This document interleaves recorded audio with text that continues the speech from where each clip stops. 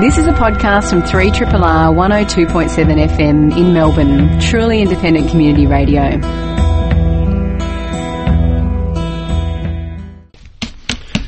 Papers intact. Afternoon set. Go. It's the radio, and it's talking to you again. And it's the afternoon, and you're listening to Eat It here on 3RRR FM. My name is Cam Smith, and across from me I'm Matt Stebbin. It's been the first time in a couple of weeks I've been here, so thanks again to Kent for, panel beater Kent for pushing the buttons last week. Kent, you little ripper, you. He's not listening. Oh, there he is. Hey! Just groundhogged, a little or prairie dogging, I think they call that in call centres. Yes, if something happens and then someone poofs their head up and that's... With the farms and farms of cubicles. What? What's going on? Matt's very, very happy because he has new headphones and... Yeah, they're red and they sound very different to what I'm used to, so I'm just wigging out right about now. But it sounds good to you, dear listener, I'm sure. We got a good show for you today, folks. How is your day going? Have you had enough coffee? We have. We're caffeinated and looking good. And one of the things I want to do, working backwards on the show this hour, is to talk about coffee in Antarctica. Right. What do you have there? I don't think they grow many beans down there. Cold filtered? Boom, boom. Boom, boom.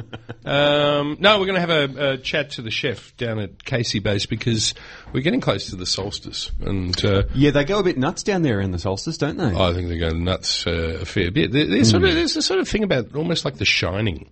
Yes, it is, isn't it? Yes. Because there's a big sort of summer crew. Yeah. Right? And they all go and then they wave them goodbye. Yeah. 26 souls down there. Yeah, right. Isolated. With the wind. Apparently it was blowing, I think, about 130 kilometres just last night, apparently. And I'm right in saying I think I am. Obviously, you can't get people in and out of there. I think also you can't get anything, supplies in and out of there for a few months. So you're basically locked in. Wilkes Air Base. There is now a runway. Oh, okay. There is now a runway. But I recall many years ago we spoke to someone who...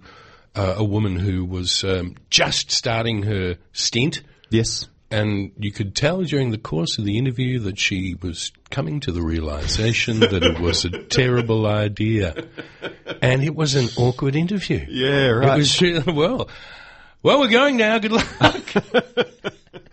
But no, that's not it with Dominic. He's very, very happy to be there. He's been there a couple of seasons during the summer. Yep. And we're going to have a chat to him about the realities of cooking on the most isolated continent on this planet. Yes, and the fact you don't have a herb garden out the back. You've got to make do with what you've got. Hydroponics, possibly. They do beer now. Anyway, but right. Tune in, all will be revealed. And then before that, we chat to... the doyen of regionalism. Let's go with that. You go with that? Yeah. Alla Wolf-Tasker, 30 years ago, well, probably a bit more actually, around about the 70s, they bought a property around the lake in Daylesford. The lake was full of cars and refrigerators. Junk and people. And all manners of detritus. Yes. It's hard to... An eroded hillside. It's hard to imagine if you've been to Daylesford. Yeah, apparently it was in a very bad way in the...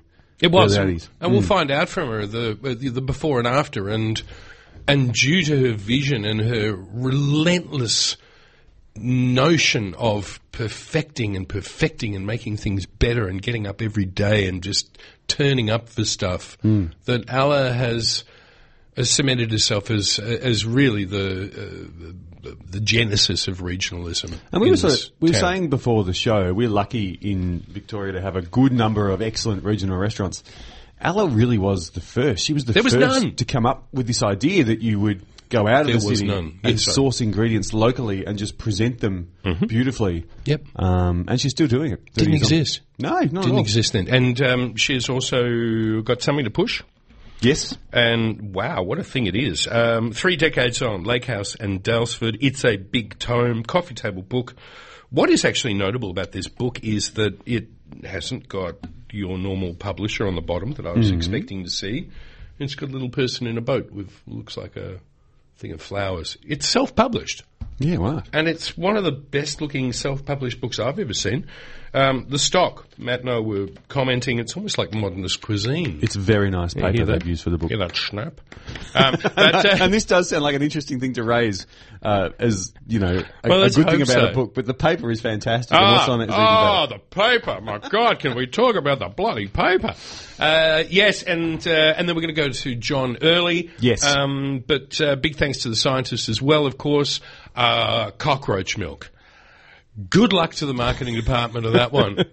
Well, you and I, we've been on board with edible insects for a good number of years, but it could be a bit of a marketing challenge. Gruen. What was the advertising channel? Gruen? Gruen? Yeah, Gruen. Yeah, Gruen. Yeah. That could be the Hand next it to thing. them. Cockroach milk. Cockroach milk. Cockroach. Laughing at my own jokes. But before we do that, yes. We need, of course, because when we look around eating and things like that, we ponder and we go, what's that in your mouth? Boom. Yes, I've had some good things in my mouth. I might start, if I may start from home. Please. You'd like to go away, and I'll do a very, very quick away. Yes. Farfalle. Farfalle. Farfalle. Little bow ties. Yes. Is what I call them. Have you cooked them at all? There is one recipe. It's a Stefano Di Pieri recipe for lentil soup in a cookbook that I stole off you. Yes. I don't think you ever gave that back. No, I've never seen that. It says in the front, best wishes to Cam. Thank you. And one of my favourite pages of it is the lentil soup, yes. which has farfalle in it. It's beautiful. Maybe I'll give it back. I've learnt the recipe now by heart. It'll come back. Yeah. Stefan, yeah, cool. That's really funny. Farfalle. What do you do with farfalle? Farfalle. May I ask first? What? Do you make it yourself or do you just buy them? No way. Yeah. I don't even know how would you do? Well, you'd have to make little squares and then have some you got to pinch them together being able to pinch them properly. Just pinch and them. You go, no, you're not doing it right. What are you doing? Yeah.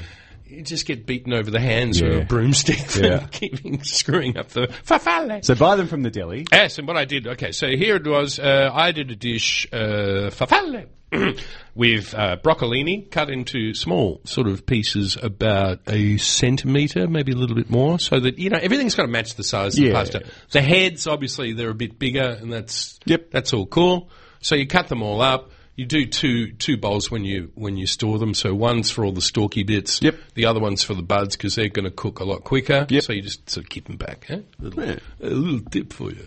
Hey, it's okay. Broccolini. So what have we got in here? Broccolini, chili, pine nuts, toasted, of course. Yes. Nice. So chili, all right. Okay, yes. Yeah, a little bit angry. A little bit of angry. Angry farfalle. Angry bow ties. There's something that'll keep you up at night.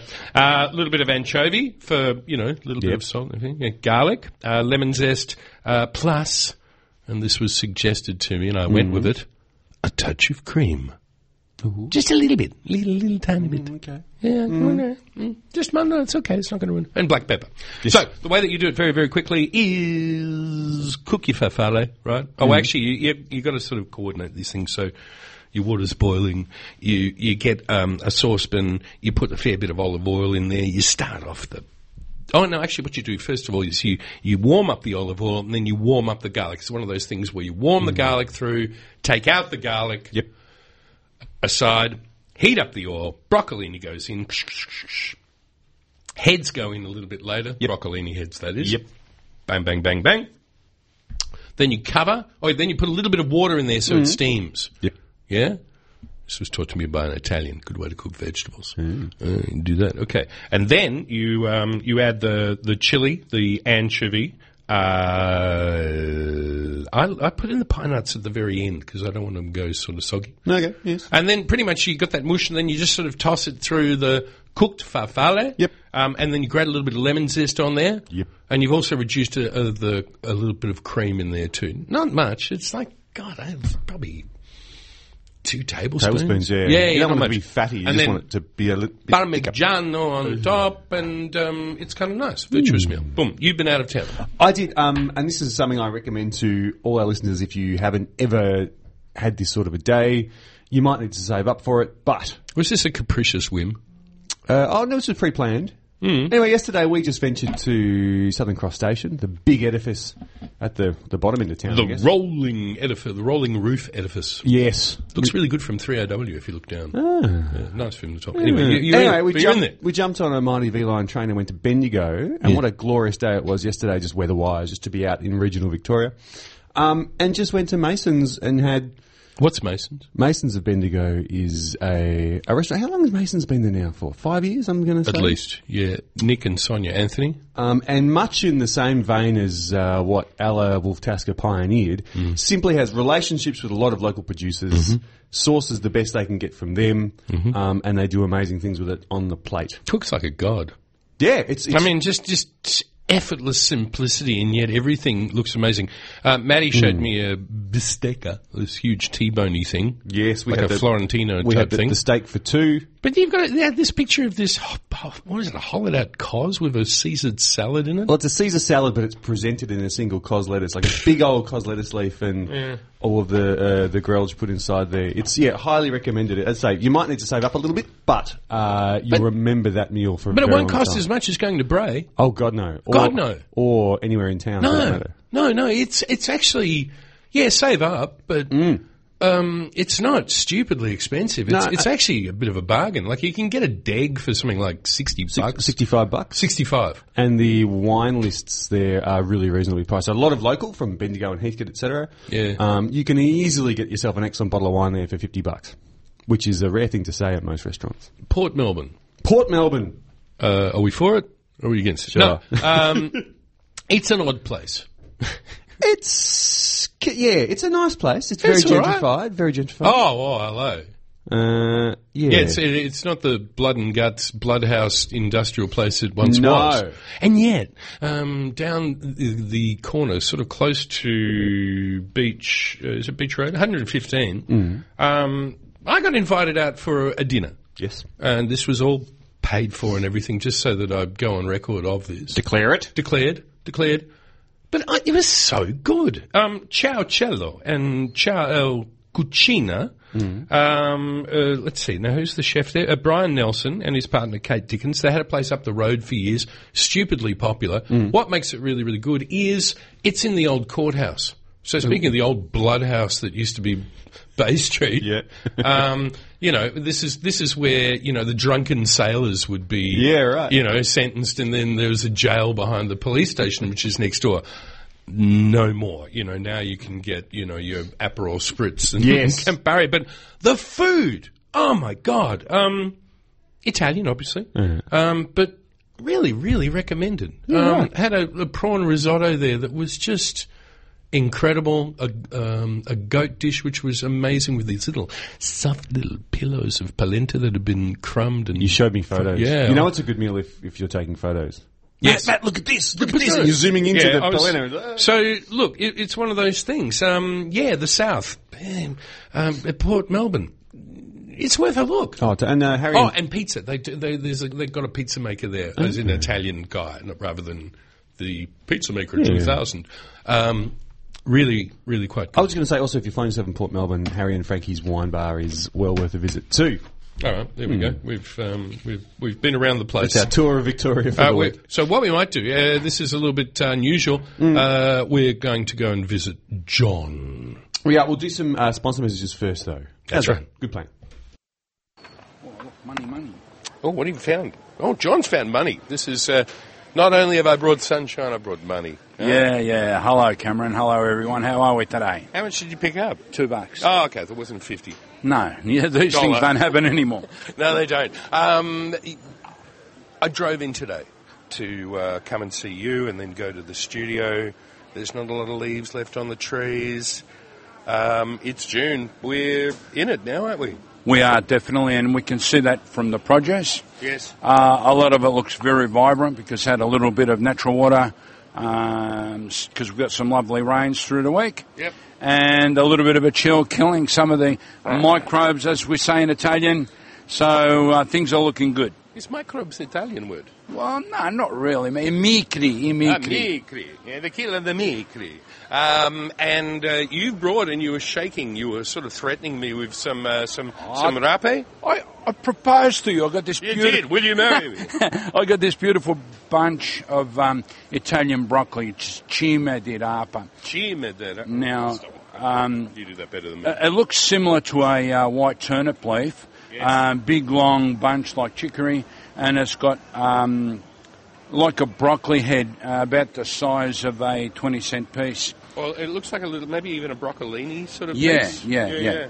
But this is what we call a bitter. It can be very, very sour if it's grown in the right place. Like my grandmother used to have it growing on the manure pit, on the edge of the manure pit where it got all the nutrients. You know what it reminds me of? It tastes like the smell of freshly mown grass. Yeah. You agree with that? Yeah, sometimes. And this one's a little bit sweeter than most because it's been cultivated. Oh. It's got long, thin, thick stems which you peel back like an artichoke.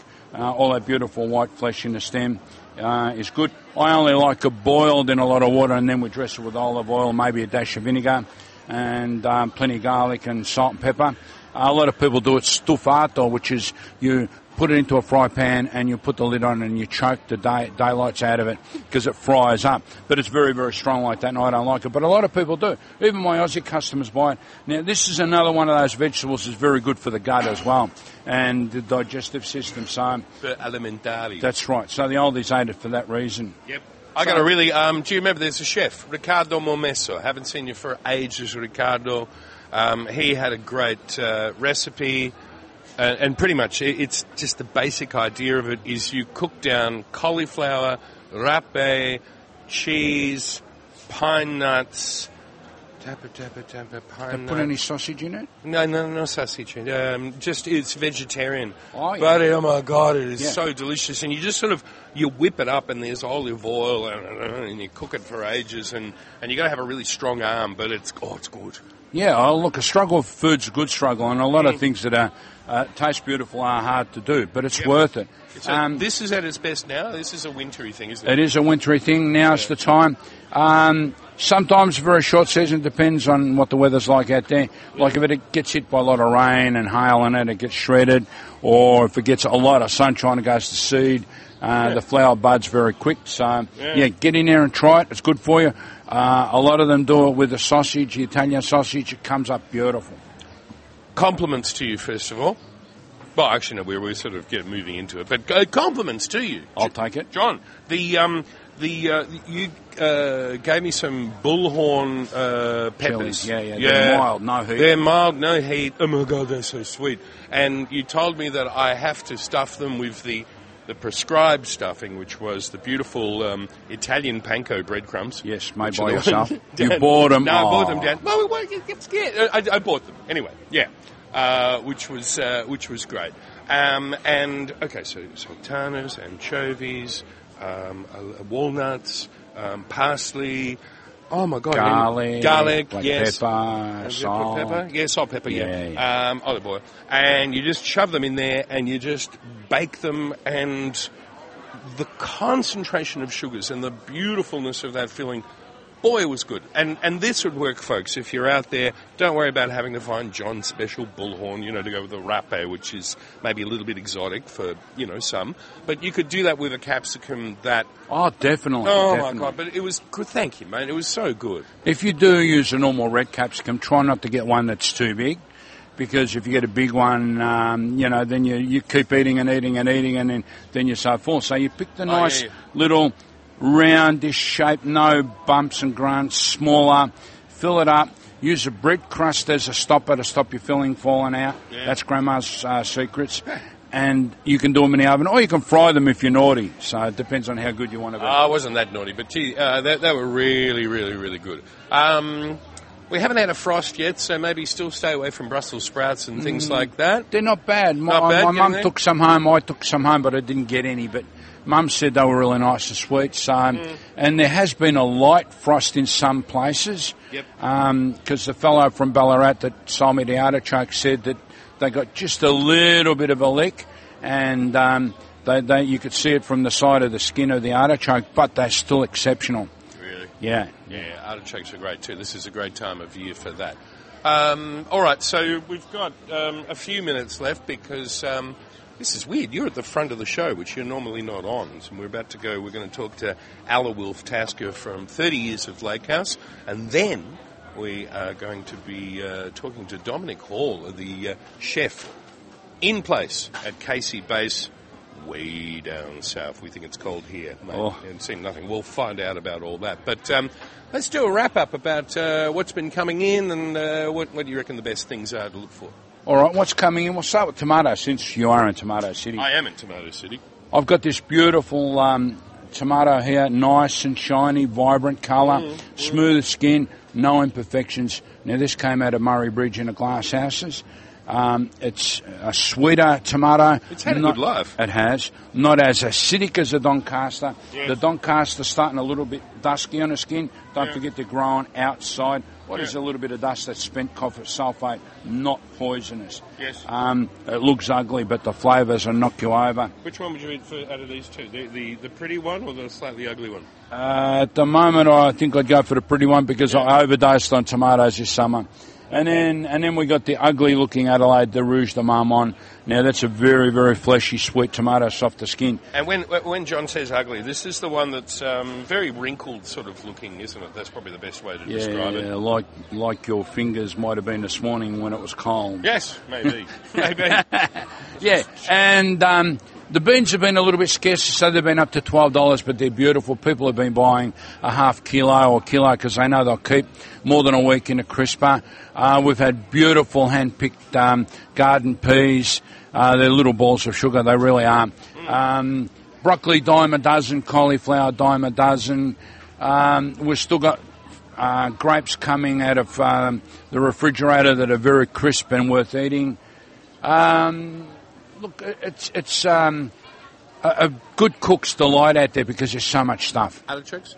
Artichokes, $2.50. Some people are saying $2.50 each. That's there, but when they pick it up and look, that they've got a stem that's about 30 centimetres long and full of flesh, and a very heavy artichoke. They buy them. They're buying 2 or 3. Some are stuffing them with the stuffing that you put into the capsicum, and they're steaming them with potatoes. Unfortunately, you've got to use frozen broad beans at the moment. The broad beans are coming with a bit of luck. That's the best. Yeah. Pumpkin. People are starting to make pumpkin soup. We had it roasted last night with all the root vegetables, sweet turnip, white turnip, potatoes, sweet potato. And actually, I just stole a white sweet potato from Callum. You've got to try them. They're very, very nice. Yes. Different colour, different texture, different flavour. Lettuce is still running a little bit. Some people still having a salad sandwich with the beautiful tomatoes and maybe a nice little bit of ham on top. Cabbage as well. We had corned beef and cabbage during the week. That was so sweet, the cabbage, that I even had it cold in my lunch the next day. Ooh. Normally I warm it up, but it was just so good. It wasn't very strong or pungent.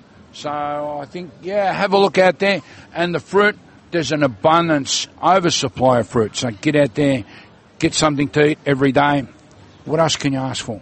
More rape. Enjoy the rape, mate. I will. And with some artichokes. John, thank you. Enjoy the sunshine. It looks like it's going to be a glorious day once it warms up a little bit. It is. I think the people will come out. We've got a car show out there as well, so come out and have a look. There's some old girls and American girls and all the Aussie ones out there too, so enjoy. Done. Thanks, John. Thank you. It's 12:31 here on 3 Triple RFM. What a great Sunday. Be just chilling by the radio. Unless, of course, you're Alla Wolf-Tasker and you've just got a million things to do, because there are always things that have to be done. And just to check with you, did Matt say to you, chillax and we'll be back in a sec? Sorry. Yeah, he did. And you know, there's a hands-on cooking class happening here at the moment, and a restaurant full of people, and the hotel's full, and there's a few other things happening. Yeah, I'm really chilled, mate. Yeah, I'm just chillaxed, man. I think you've just made him blush. It's good. Alla, a very, very good afternoon, and thank you for taking the time in your really, really busy schedule to have a chat to us. But may I be certainly not the first, and certainly won't be the last, to just offer my congratulations to you for all your time that you've spent at Lake House, and now there is a great commemoration of it. Oh, thank you, Cam. That's okay. I mean, and I guess maybe just to start us off, I'm referring to a book that is just been brought out. We introduced it at the start of the hour, Alabic, knowing that you're not chillaxed, that you couldn't listen to it. 3 decades on, self-published. I want to get to that. But I would love to just refer to a literary device that you use so well in your elegant prose in this book. And I'm going to read back words to you, if you don't mind. Sure. Okay, so you say that I, too, am a repository of collected memory for the place. Having started from scratch with an eroded hillside, each treasured tree and shrub is part of a particular passage of time. For Proust, it's tea and madeleines. But for you, Alla, it's the wisteria, a monkey puzzle tree, and Mum's lilacs. Here you are, surrounded by your memories. Well, I am. I mean, it's part and parcel of building a sort of a community around us, and also building, massive return visitation. We've now got people who originally came to visit. Their kids came with them in the early days. Some of them have now gotten married on the property, and some of them are bringing their own children. I mean, it's the kind of thing I actually saw in France when I was a young cook. At Georges Blanc's restaurant, for example, 3 Michelin, small village, Vonard, just south of Lyon, and it had that sense of place and that immersion in the community, and also it was a place that was still had very high accolades, highly lauded. People, I remember, used to come over by helicopter for lunch from Switzerland in those days. And, highly regarded still after third generation, basically, restaurant. So still very, very relevant, but with amazing patina. You could actually feel that the place had been a place for celebration for many years. In the 70s, I think, when I was there was an Australian sommelier, actually, which was very interesting. Really? An amazing cellar, and quite by chance, an Australian sommelier whose name, unfortunately, I can't remember, but lots of memories in this place, and we're making new ones every day. It's part of our brief. And that is another thing about what I got from your writings is the fact that there's a lot of trends and there's a lot of fads out there, and we see them come and go, and we've seen a few of them, haven't we? Yes. And there's that whole thing, and you bring out the acronym FOMO, the fear of missing out. Yes. But for you, the ethos, and certainly with long-time collaborator in the kitchen, it would be saying David Green, correct? Yes. Is perfect, and perfect. Yes, I mean, I've actually got, that's our ethos in the kitchen. It always has been, and I've got plenty of long-term collaborators in there, but also lots of new, young, fresh people too who are bringing ideas and, from places that they've worked in as well. But, the thing about fads, look, you've got to stay relevant. So, I spend, I think I say somewhere in the book that it used to take ages for the books to arrive from France because we were all very much attached to the French chefs in the early 80s, and the books used to arrive by ship.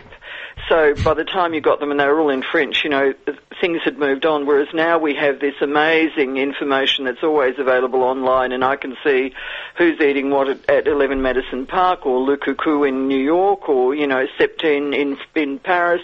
You can see at a glance quickly how people are dealing with produce and the solutions they're finding for various cooking techniques.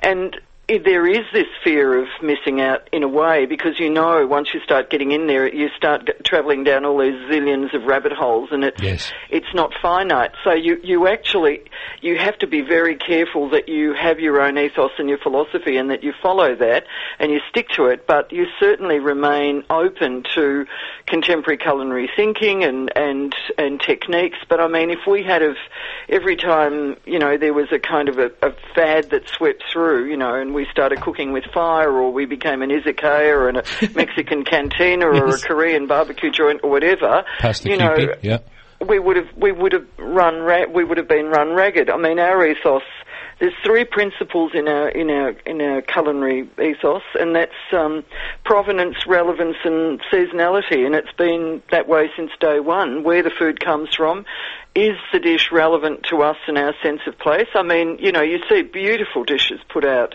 by chefs all over the world, but it would be stupid to replicate them because they have no meaning in our context. So that's the relevance. And the seasonality, I mean, why have a place in the country and you can see the seasons through the windows? The plate has to reflect the season. And I mean, the great thing is that the rest of the world thinks so too now. They didn't used to, I can tell you.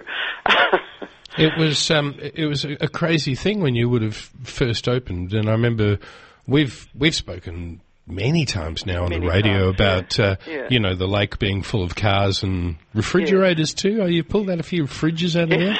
Yes. Yeah. Things used to get dumped. I mean, in the country, when you didn't want it, you kind of dumped it. Yeah, no worries, Bruce. We'll get rid of that. Absolutely. And the shores of this end of the lake were kind of known as the swamp. They kind of hoped that everything would sort of disappear and sink under it eventually. So it was... And it had all gauze and blackberry around it. I mean, my mother wept when she saw what we bought. I mean, I think that's a story I've told many times. Yes. And I think it's fascinating now because you see the look on people's faces when they come for the first time to Lake House now, and they kind of drive in and they think, my goodness, this is really quite a place, and they don't realise what a humble little 45-seater, which we built ourselves, was here originally, and what we had to do to get to this point. But I mean, for me and the team that's 120 strong now, it's the fact that we still... Yeah, it's the fact that we still, are on the lists that matter, and we get the accolades that we do. We've got a very high rating for the restaurant, and the hotel won the best regional hotel in Australia from Gourmet Traveller the other day. So that was kind of nice too.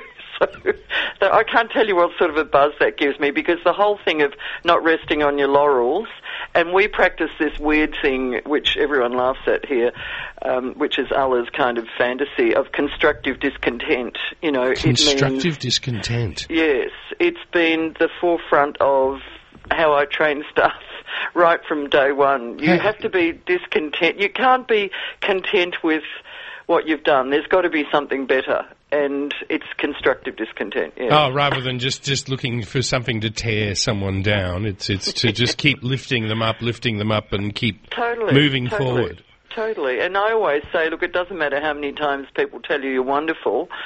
When you start believing that, that's the end. That's the end. So I have a saying about that. That's believing your own press releases. Yeah, totally. So it's about, kind of what's our benchmark. It's wonderful to have people tell us that we're doing well and we're doing good things, but our benchmark constantly needs to be higher, and we need to be looking at better, more interesting things the property changes all the time. We're always doing something to it. And that's great. There's a refreshing kind of sense as people come here. And we've got new projects on the agenda. Look, I'm sure you do. Hey, Ella, just to bring you back, I want to talk about this book because it is quite remarkable, and we haven't got that much time. But thank you. Oh, pleasure. One thing that I was just curious about. Yep. Do you remember the first people that came through your door that you looked after and fed? Who were they? But do you have a memory of that? Well, I have a memory of the very first night when we opened the doors, and I mean, you couldn't. It was. I don't know. I can't remember what my expectation was, but we populated a few tables with some friends. We didn't have accommodation then, so they were good enough to make the drive into the sort of the desert that was country Victoria at the time. The land of McCain's, yes. Totally. So we had, I think, the restaurant was quite small. It was a 45-seater, so we may have had maybe 5 tables of our people, and we were going to do a kind of a first run. We didn't really expect anyone else to turn up. Yes. But the lights were on and the signs were out, and things were on, and in walked 2 separate couples, I remember, and we were so astonished. We just didn't know what to do with ourselves. Yes. And so they sat down at 2 separate tables, not realising that the rest were our friends, but I suspect that every mouthful they took, we all looked. I looked from the kitchen, and all of the guests looked from Look, it was not a very professional operation in those days. I mean, we were in the wilds. Alan was a painter. I could cook. We had no idea of business. We didn't know what we were doing, and everyone told us we were mad. So, it was crazy times. Well, what are you doing? And here we are now, 2018, and first of all, the decision to self-publish. Oh, okay, well that's interesting. Look, publishing is really struggling. We all know that. And it's hard for people to make a big investment. Yes. I think this book is a big investment. I mean, we chose the best possible paper we could get. The standard of photography, I think you'll agree, is amazing. What I wanted... Lisa Cohen, tick. Lisa Cohen, brilliant, absolutely brilliant. But she also did everything I asked of her. I said, don't sanitise the farms. I don't really want something that looks like it's out of, should I mention, Harper's Bazaar. I don't want it all kind of looking pristine and perfect, because that's not what farms are, and people need to understand how their food is grown. You might have been compared to the Hamptons, but come on, we're in Australia. Yes, we're in Australia. So rusty trailers and trucks are fine. Anyway, look, I wanted, did the world need another restaurateur cook's book? No, probably not. No. But I wanted to document the passage of time both for this amazing region and for the restaurant, because I've been told that it is a rarity and it's unique in what it's done, Lakehouse. So I wanted to document it with a really, really beautiful book, and a book that would make our local community as proud of the region as I am, and hopefully as proud of us. And so I wanted to do something really, really beautiful. It's a big investment, and for publishers to do that nowadays is quite difficult. I mean, I had lots of publishers saying, can you do us, 30 new spring recipes from Ulla Wolf Tasker, or, that kind of thing, and can you do 3 of those, and let's do 1 for each season. And that isn't what I wanted to do. I mean, the recipes are there for people who are interested in attempting our style of food. I make no bones of the fact that it's a craft, and people come to our restaurant not for replacement home meals. They come for something extra. So the recipes are challenging, although there are lots of, there's a good gnocchi recipe in there, there's a good sesame twill recipe in there that you'll use over and over again that are part of complex dishes. So it's really about documenting the growth of the food community here, and the regeneration of a region that was very, very down at here, like much of rural Australia at the time. And what a job you've done with it, Ella. It is... This is a simply stunning book. Thank you. I'm doing gush a lot about cookbooks, probably not hugely. This is a very, very important tome. Great writing, amazingly photographed, and a great testament in time and a testament to what has been achieved. Ella, we're going to have to go because we're having a chat to the chef at Casey Base in Antarctica to find out what's going to happen for the midwinter ball that they're going to be having. A big hug to you, Ella. Love your work. A big good day to Alan and Larissa. Absolutely. He's in the studio. I'll say hello. Oh, how much is this book? How much is it? Yeah. $69.95, and it's in independent booksellers pretty much all over Australia now, I think. Well, worth every cent. It's great. Ella, have a great day. Thank you for taking the time out, and I'm going to slap Max for going chillax. Chillax. Bye. Bye. That's a very chilled Ella Wolf Tasker there at Lakehouse. Lord, what a book. We need to just move on really, really quickly because Dom's waiting. We're going to play some sponsorship announcements, and we're going to cross down to Antarctica after this. Great.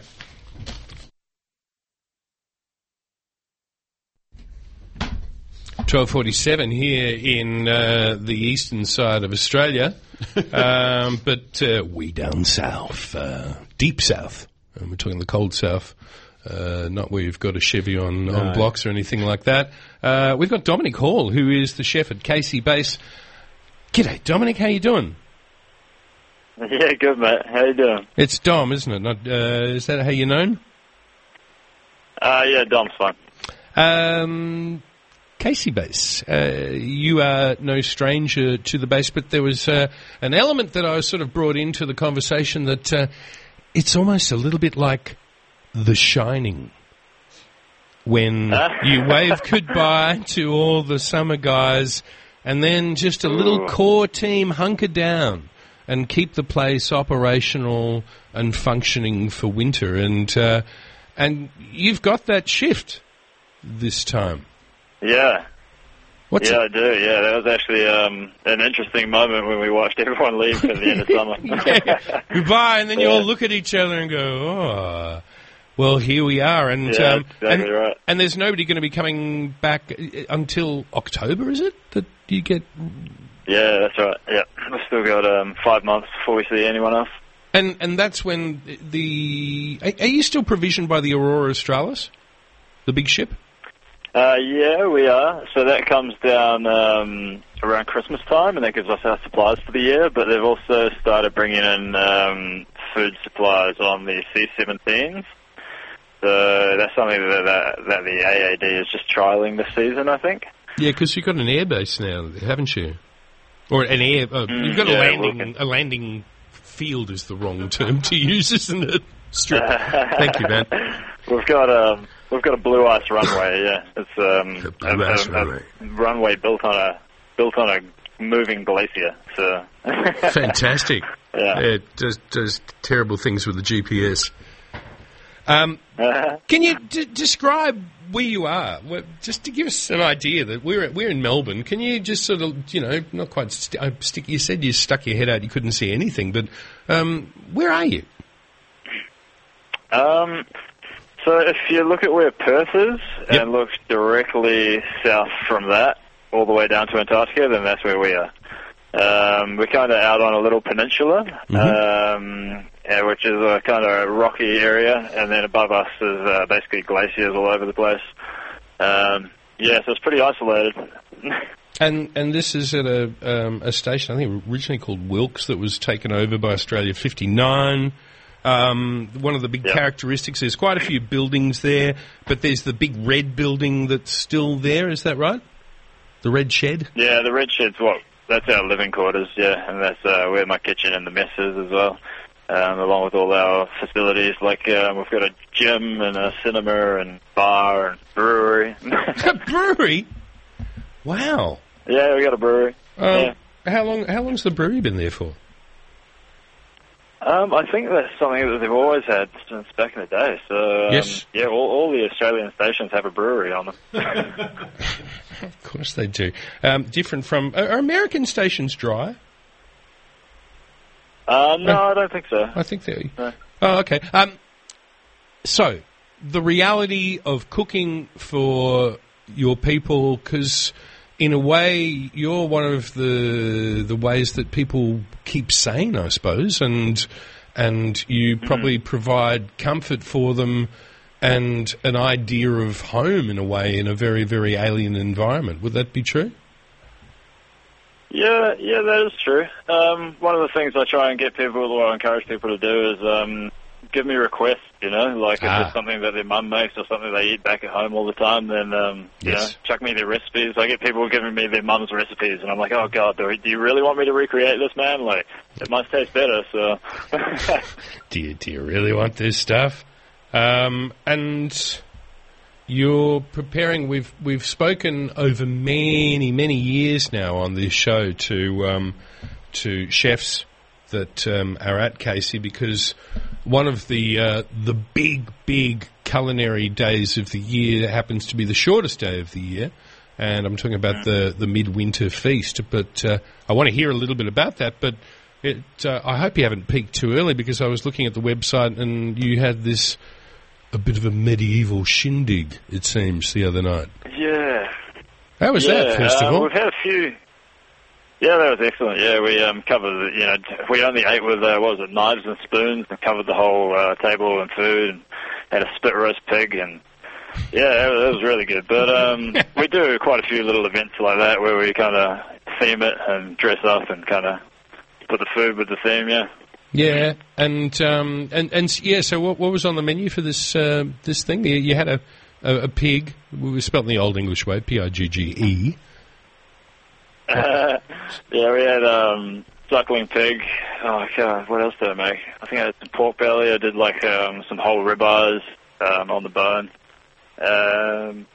It's a while back now. I can't even remember, to be honest. And that sort of begs just covered the plate of food. Yeah. That sort of begs the question: do you have vegetarians there, and do you check on the food allergies? Thankfully, any dietaries? Over the summer, I'm actually really lucky that I don't have any dietary requirements. But over the winter, I mean. Over the summer, we had about 20% of our station had dietary requirements. Oh, no. And that was out of 100 people, so that was an absolute nightmare. Yeah. You can imagine. We had everything. We had celiacs and vegans and lactose-free. And, Makes it a bit more tricky when you can't go to the shops. But the big day is the shortest day, and that's when the very, very special things are sort of dragged out of the freezer. What's on the menu? Yeah.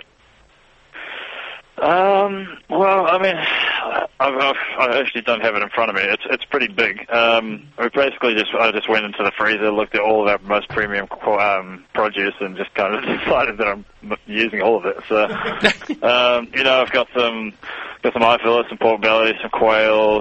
We've got oysters, lobster. There's always lobster comes out. It seems. Bulk. Yes. Yep. Yeah. And it's surprising how good the quality of the frozen produce we actually have is. I'll just be basically plying them with food all day. We'll start with a big brunch. Going to do some kind of more cafe-style food as opposed to what we normally do, which is just buffet. Mm-hmm. And then for dinner, do 3 sittings. I think I'm going to try and do sharing plates this year and kind of just, again, cover the whole long table with food and, kind of create more of an atmosphere as well. And, just go all out. I'll be prepping for a couple of weeks for that one. And who you've got kitchen hands and people that help you out. Do people get rostered on to help you out? Does that rotate? Yeah, so everybody on station does a slushy shift, which is basically a kitchen hand shift, and that just rotates. So everybody's pretty well trained by now, and they know what they're doing, which is good. But for midwinters, I'll definitely bring in a few extra pairs of hands. Yeah. Get them working. And Matt was talking about I forget how he actually sort of said it, but the basic sort of question was salads and things like that. Do you have hydroponics in situ there now? Ooh, no. Do you grow stuff? We do. Yeah, we were doing really well until we had a fire in our hydroponics. Oh, wow. And we lost everything. Oh, wow. So, that was kind of middle of the night. The fire team had to respond out through the cold and go and put this fire out. And it was all good. It was contained. But because the fire extinguisher got let off in the hydroponics section, we had to basically clean the whole thing out and start again. So that sounds like the Martian. We've just now had some... We've just now had some lettuce and stuff coming through, but we're still a while away before we can have kind of fresh salads every week. Oh, that would have been devastating. Yeah, it was a pretty sad day for us. Yeah, I'll bet. Yeah. How'd the fire start, just out of curiosity? Something to do with the pump running dry and continuing to pump, I think. Yeah. Matt's nodding his head going, the pump. Yeah, that bloody pump did it. It was the pump. I made a terrible dad joke at the beginning of the show saying, how do you have your coffee there? And I said, well, of course, cold filtered. It wasn't a good joke, but it's just a way to introduce the topic. Coffee is incredibly important to us here in, let's face it, the Western world. Tell us about the coffee. How do you do coffee there? We have a huge amount of it. We actually had a bit of a crisis over summer, so where we were running really low on coffee. And that was partly because we had these Italians on station that were just absolutely destroying our coffee supplies. But after that, they basically sent a big container down on one of the C-17s, the big aircraft transports, full of coffee. So now we've got tons of it to last until the next resupply. But all fresh beans and as fresh as we can get. Yes. And there's an espresso machine in the mess. We definitely not going without there. Oh, that's fantastic. So, grind to order and away you go. Gee, it might be hard to get the machine service, though. Well, we've got plumbers and sparkies, and they can kind of all stand around scratching their head until they fix it, so yeah. Yeah, and we've a lot of people looking over their shoulders going, you will fix this because we need our coffee. Yeah. It's pretty important. Well, the thing is, look, congratulations on your placement at Casey. From what I can see, it's something you love doing and love being a part of, and I imagine it must be amazing. Yeah, it is. It's a pretty different experience. There's an awesome website. Just look up Casey Base on the web. And the other thing that I think is kind of remarkable about you, obviously you do great things to keep everybody happy. If they were talking about those Italians, per elementari, good in the guts. But you're also quite a great photographer. There's some really, really great shots that you do, and I commend people to have a look at the site and sort of dig out Dom's gems. And you're going to be taking lots of photos for the mid-winter feast. Yeah, we will. Yeah, and we'll be filming the swim leading up to that as well. So that'll be interesting. Sorry, mate. There was something wrong with the line there. I thought for a moment you said the swim. Yeah, the swim. You did say the swim. Why are you swimming? It's just a midwinter tradition. We cut a hole in the ice and go for a swim. So, yeah, that's going to be fun. Okay. All right. I just made my voice go a little bit higher. Matt's giving me the wind-up. Dom, thank you so much for having a chat to us, and thank you to the powers that be that arranged this. Have a great winter. We look forward to seeing how the feast goes. Yeah, mate. Thank you. Cheers. See you, mate. Dominic, that's it for Eat It for this week. We're going to be talking about truffles next week, which should be kind of good. Yes. Stand by for Still Here. With Neil, he's up next. Yeah. We should just go, really, shouldn't we? Yeah, and don't forget all sorts of great things like Strange Holiday Under the Sun will be on later on. We'll see you next week. Thanks, folks.